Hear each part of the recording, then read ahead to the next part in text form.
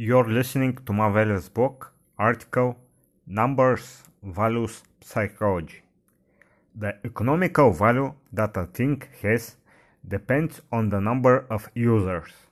Without any users, if a thing is used by none or by just you or up to 10 people, for example, generally nobody will give a damn about you or what you are focused on.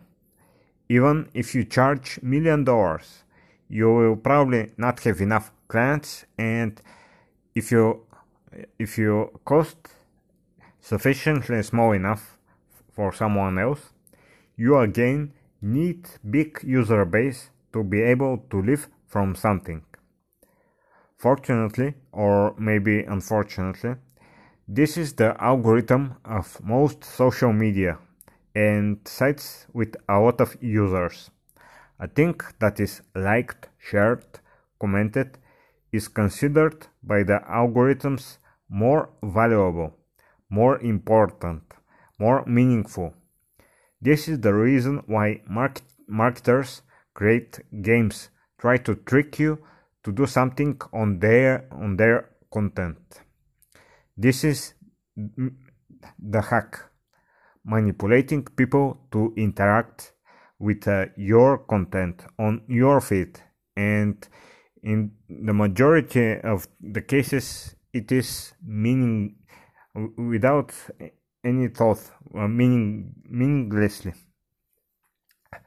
This creates very non-human platform where the content on the top is more trivial, everyday, and the one that triggers most feelings, or even a worm on the fishing hook.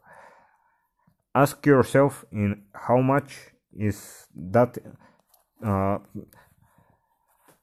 shallow information important.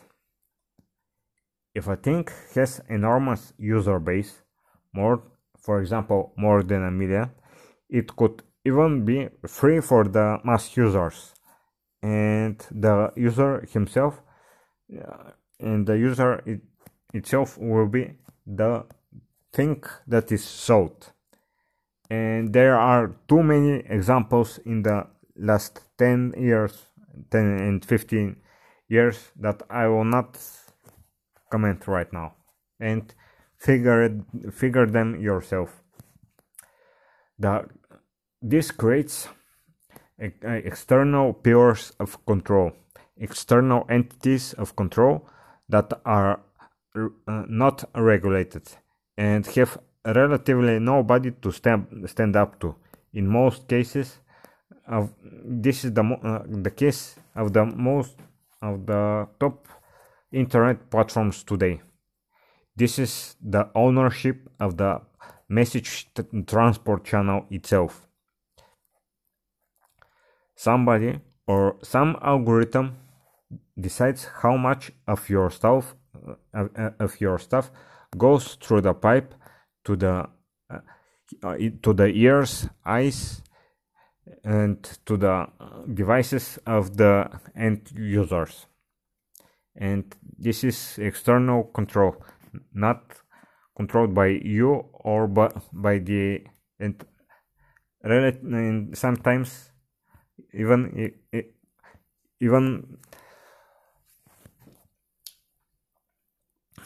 not by the end user.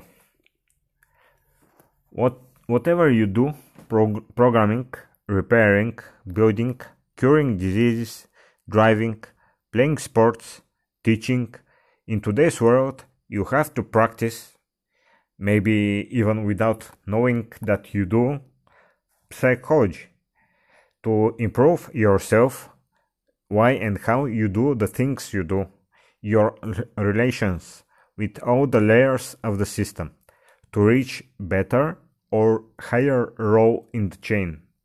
You must use the bugs in the system, because it will squeeze you otherwise. Bugs are the attachment to the abstractions, like the numbers, or the need of written words for something to be real for the matrix.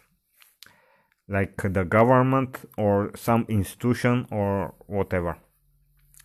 I consider more and more of my own thoughts vague and unpractical in today's world in terms of values for the human society, because they are mostly in my own head, and even if some of the thoughts are not in my mind only, the existence, the touchable, meaningful essence of every single person is what they do in practice and what they bring to the world.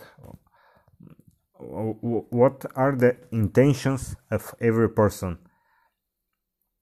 Because self-centering is vague metric. You may consider yourself the best, the most, the first, and whatever exaggerations you can think, and a lot of people are using such close to not true statements as a marketing strategy, by the way. But what you do is what will stay after you have you saved lives or time of other people?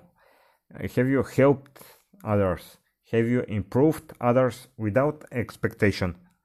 Have you planted literally and metaphorically the stuff, the ideas, the plants that will be used to develop other lives? The whole idea of the requirement of measurement in the human society creates a little bit distorted and perverted reality of what is important in the world.